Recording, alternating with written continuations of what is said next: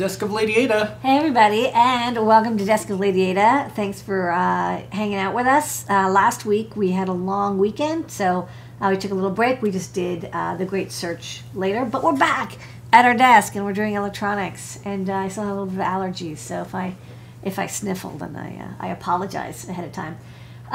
Okay, so let's see what's going on my desk. Well, I thought we would, first off, we have a bunch of samples. It's Sample Sunday.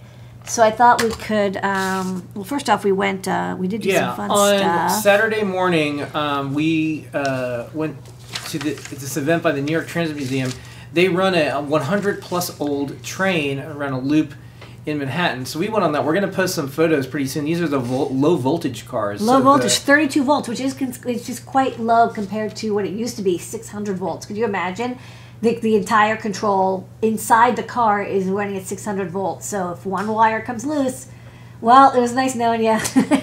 Get in the conductor. So these were running between 1917 and 1964, and there was old advertisements inside there during, post-pandemic for part of it, Prohibition, other parts. So definitely really neat if you like trains and transportation tech from back in the day.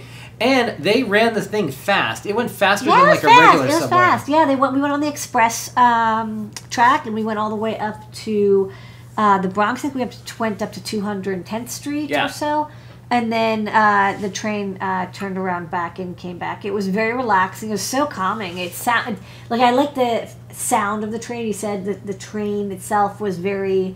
It wasn't as squeaky. It was kind of like this low rumbling. A different sound. Like if you take the, we're New Yorkers, so we're on the subway, and it has a different sound than like kind of like hollow aluminum. It's more like it's solid steel. Solid steel. Yeah, the whole thing is different. It's a different scream. Heavy as hell. Made by the Pullman Company. Yeah. It is definitely like everything is steel, right? There's no plastic, obviously. It's steel, and the seats are woven. Maybe the seats were plastic, but they're woven plastic. But everything else was Bakelite. Bakelite and steel. Okay, so let's do some samples and some Great Search.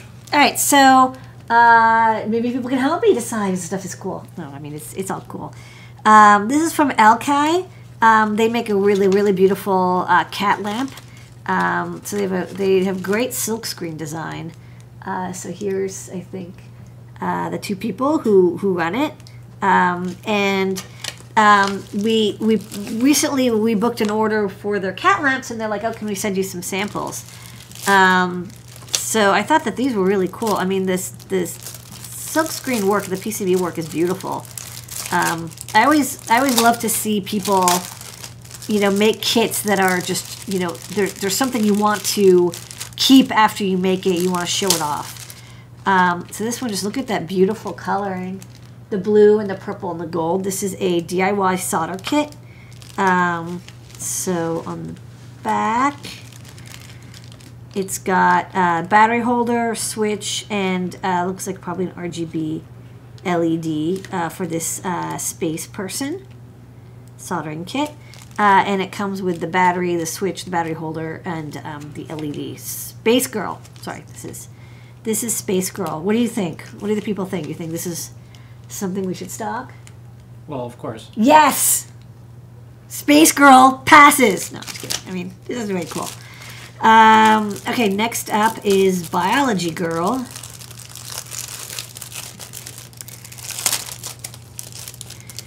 And this one has more green and blue. I really love the green and blue. It's cool that they figured out how to get multiple colors of solder mask on there. It's not easy. Looks like they have a good friend in their manufacturing house. You can see like the leaves of this plant are green, but the background of the sky with the stars is blue. So this is Biology Girl. Also got the same schematic, 2 LEDs, battery. Looks like the LEDs are for the stars. Battery and switch and a badge pin. So what do you think? Do we want to stock Biology? Yes, again. Girl? Yes! Cool. All right, that's how we do it here. We don't have a legal or marketing department. It's just us. Yes. So we get to decide. The community is our team of influencers. hit like, subscribe, smash Okay. that button. All right, so hopefully people Yeah, like these kits, and now you know we're going to stock these. So we're going to contact Elkai to Yeah. get these in the store. I'm going to put these back. I have to be a little careful because we want to photograph these. One of the things that we really like doing is we photograph the products and kits, and then oftentimes the maker gets to use those photos and images Yeah. and animations. That's our policy. Yep, we love doing that. So they also sent us some cool stickers. Looks like they've got an Etsy shop. So don't wait if you want to carry this stuff, or sorry, if you want to order this stuff, you can book it there. Don't know if I would carry the sticker sheets. The sticker sheet's really cool. I think I'm going to stick to the soldering stuff for now. So that's some. And then here's the real secret of how I run my life. When I approve samples, they go on the floor next to my desk. That's right. The floor of Lady Ada. The floor of Lady will be Ada. a new show that we're going to be doing soon. Okay. Next up, you wanted us to get some samples of these cool. I mean, it wasn't for Pride Month, but heck, it's Pride Month. Why not get rainbowy? These really cool hex wrench kits that have rainbow colors. So this one's a little bit more expensive and nicer, but it's also heavier. And it has the ball ends, and it's chromed. This one is more compact. You know, they're both pretty nice. You know, they're both metric, which is pretty standard. You're going to get your metric. Maybe I can get imperial later. I don't know. Which one did you say you liked the most? Do you like the silver one a little bit more? Yep. Yeah, okay, all right. So this one wins. You know, we don't sell a ton of tools, but we did like this, the cool look of this rainbow kit. So what's neat is the rejected sample, this one, I'll just use here at my desk, literally, for when, you know, I have to take apart stuff. It's always good to have an extra kit, or I'll bring it to the office and folks in facilities can use it. So that's another sample. Look at us. We're going to do the samples. Okay. Next up, you also requested this. You sent me a link to something similar.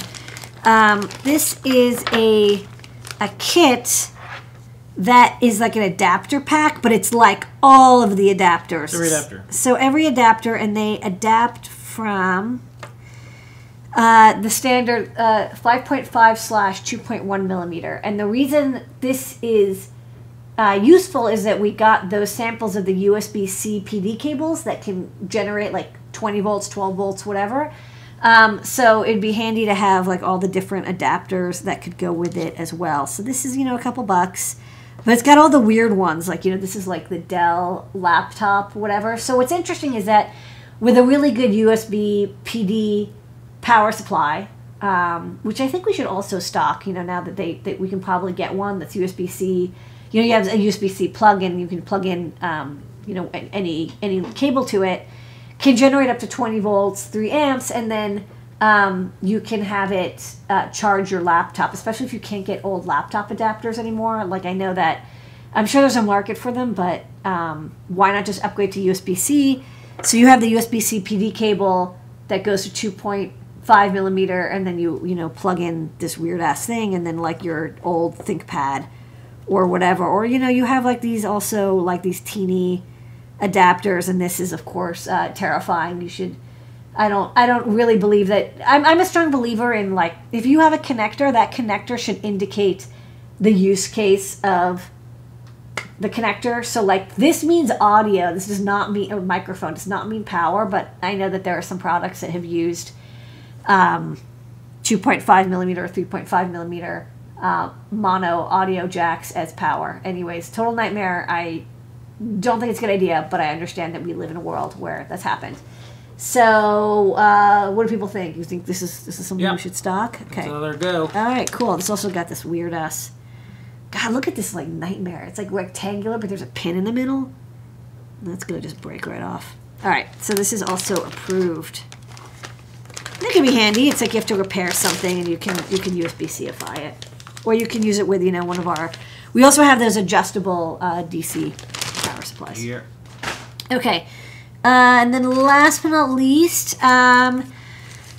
God, I've been trying to get these samples for like literally 2 years, and the sales rep at Top Up, this is the company that makes these parts, finally got back to us.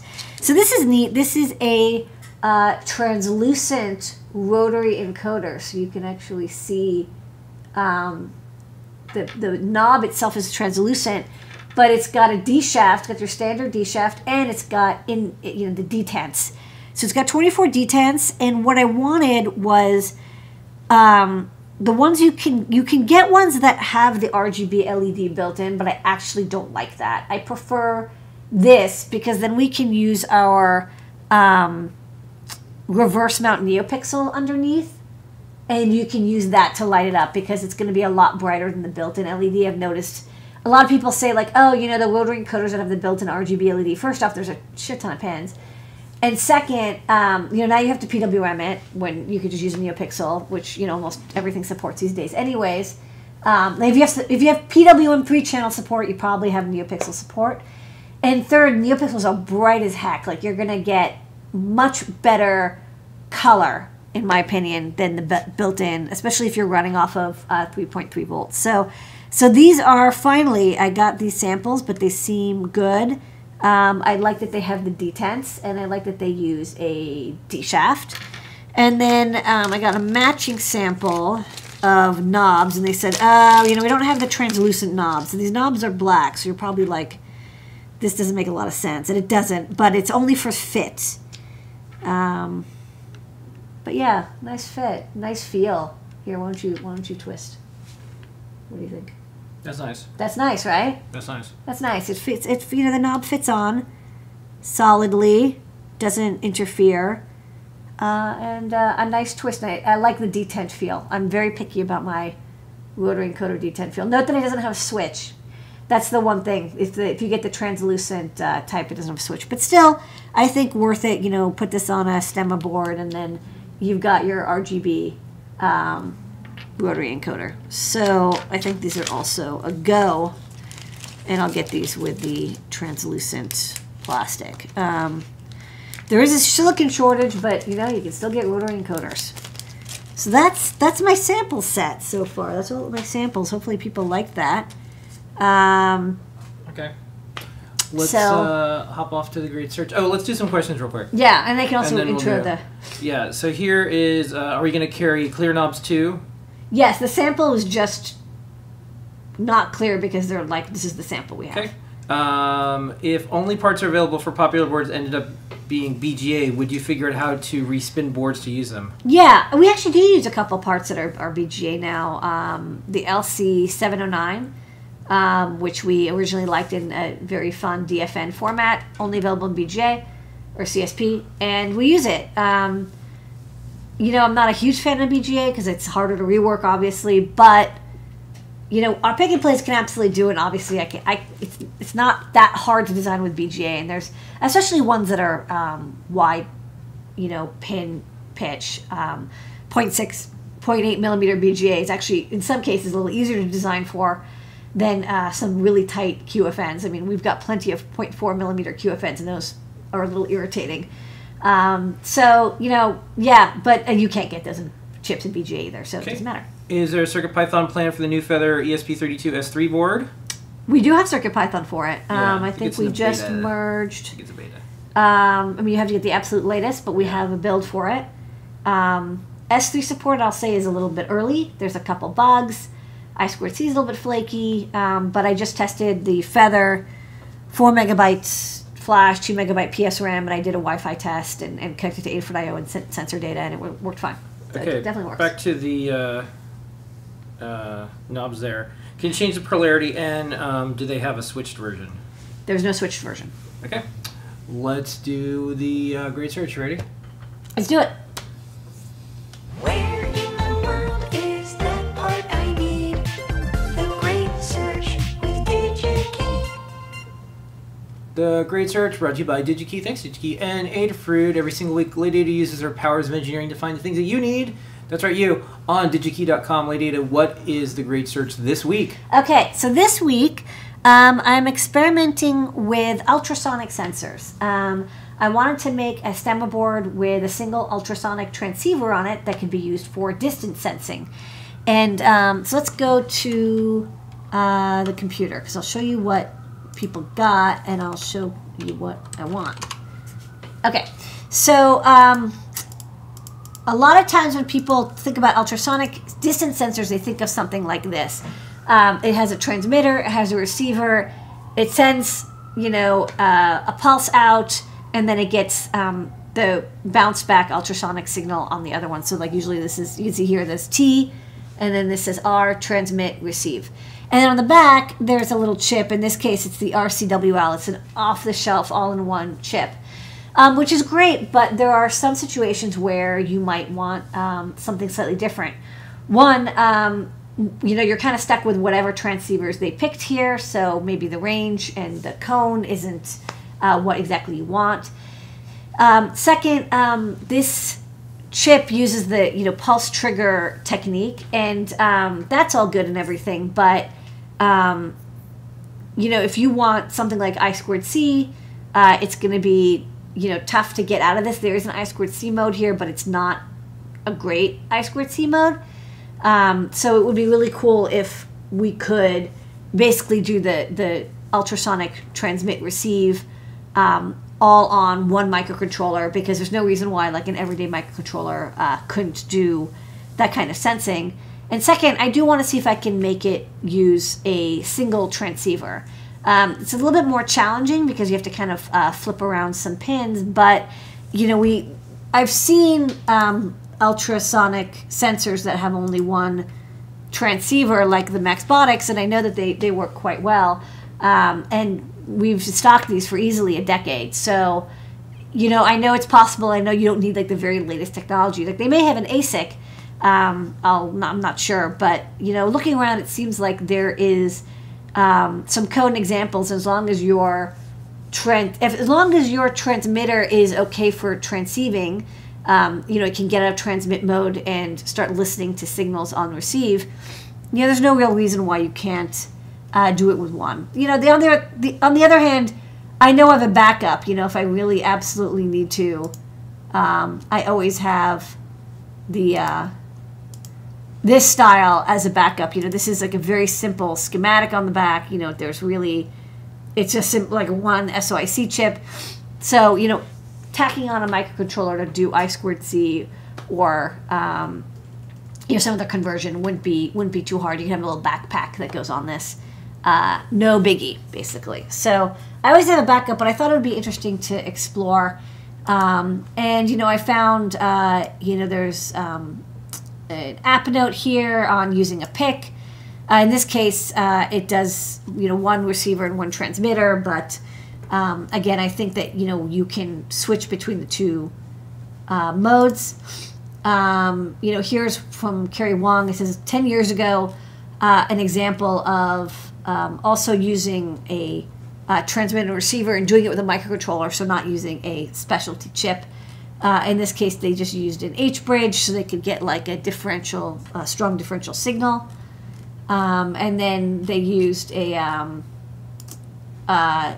dual op amp to do some bandpass filtering, and then you know, some chunky magnification. Looks like 2 gain stages with some filtration at the same time to read the signal in and turn it, you know, read it on an Arduino, and then they made their own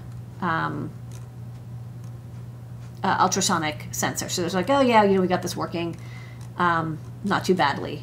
And then also, you know, I found this cool teardown. Similar, there's, you know, a transmitter, and then there's a receiver with a dual gain amplifier with a little bit of filtering in it.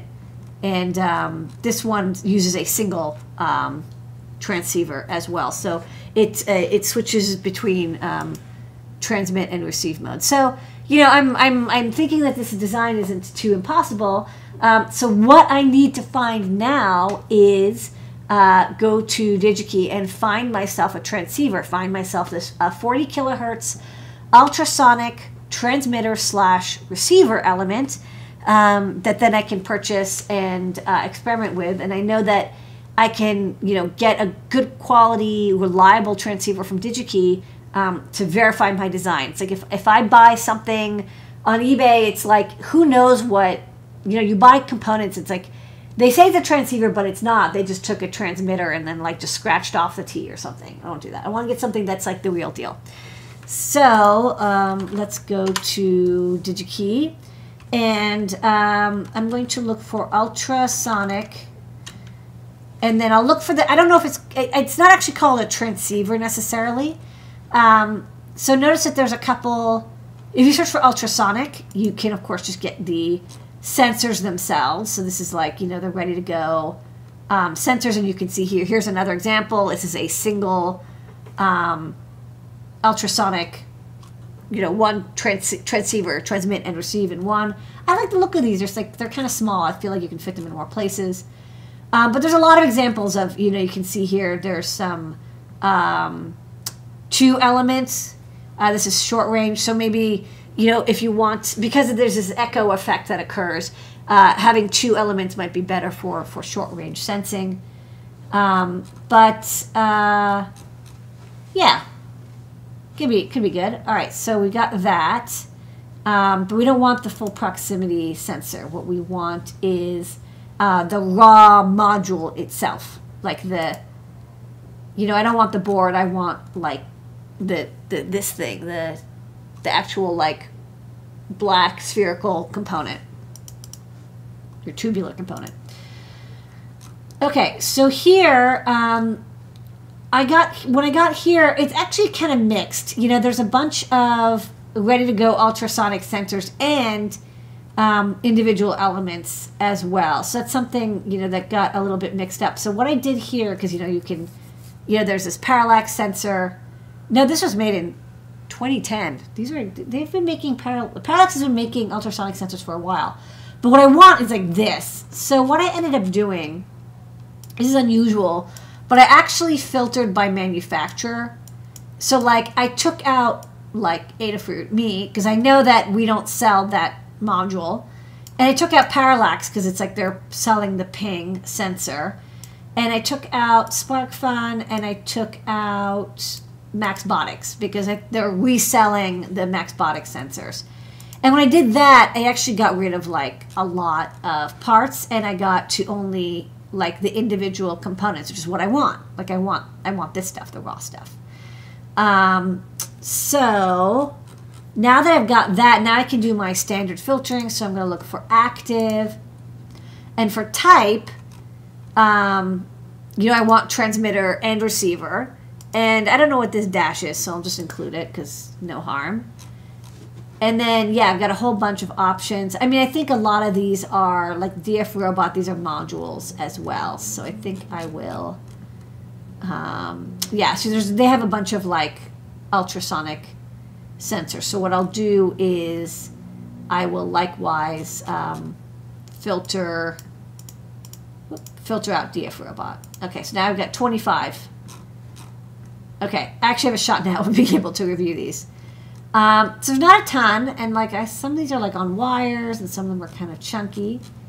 So let's go by price.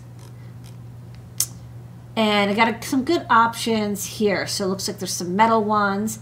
All these are called transceiver, so that's really good. And then I want about 40 kilohertz. And these are all about 40 kilohertz. Note that a lot of them, they're rated for extremely high voltages. Like you're expected to drive these at easily 10, 20 volts. So oftentimes designs will have doublers, like voltage doublers, like a max 232 to get the voltage much higher, where you have a boost converter, and then you use that to drive the transceiver. But all these look good. And I think, all of these ones up here looked pretty reasonable, the Kui ones. And I looked at I think the 18 and 15 is the diameter. So I looked at the data sheet, and, basically they tell you how far they can do ultrasonic sensing. So this says 15 meters. So that's cool. And then let's look at this one. This one's 18 meters. So I think there's like a trade-off. It's like how sensitive versus the range and also how big it is. So this one I think is, oh, I see the 18 is the 18 meters. Okay, so 15 is 15 meters. So you're going to pay a little bit more for more range. But that said, I kind of went with the one that they had the most stock of to start, just to get a couple samples of. Because I felt like this was promising. And here's another thing. I'm actually kind of tempted to contact CUI and just say, like, do you have an eval board or an eval schematic that I can borrow, take a look at? Because for that amplification filter section with the dual op amp, they might have something that they're like, hey, we've already tuned it for this transceiver, and so we're going to know, like, how loud the signal is going to be, or, like, sorry, the voltage, and then also what resonance it's going to like being at. So I'm gonna order some of these. It's interesting, these are kind of recent. These were only made a few years ago, or at least this data sheet was only made a few years ago in 2020.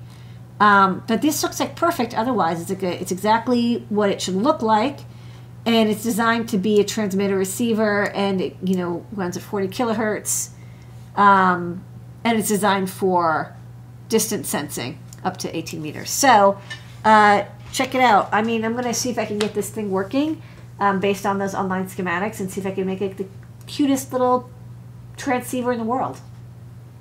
All right, and that is the Great Search. Yay. Where in the world is that part I need? The Great Search with DigiKey. Okay, so last question, and then we're going to bounce. You ready? Yeah. Is there a way to display video on a Feather TFT using CircuitPython? You can't do video, but you can do animations, which people do. They usually have sprites. We also have a GIF player that we just did on the Feather RP2040 with an attached TFT display. So it's not a movie, it's an animated GIF, but like it's still, video-ish. Yeah. And then I know that the ESP32S3, somebody did a little demo of playing video, but the video had to be converted into a special format. And it was like very it was like very tuned, and like the SD card had to be set up just right. So it's not like you can play an MP4. For that, you really need to have a full Linux computer. Okay. And that is Desk of Lady Ada. We'll see you all during the week. Thanks, everybody.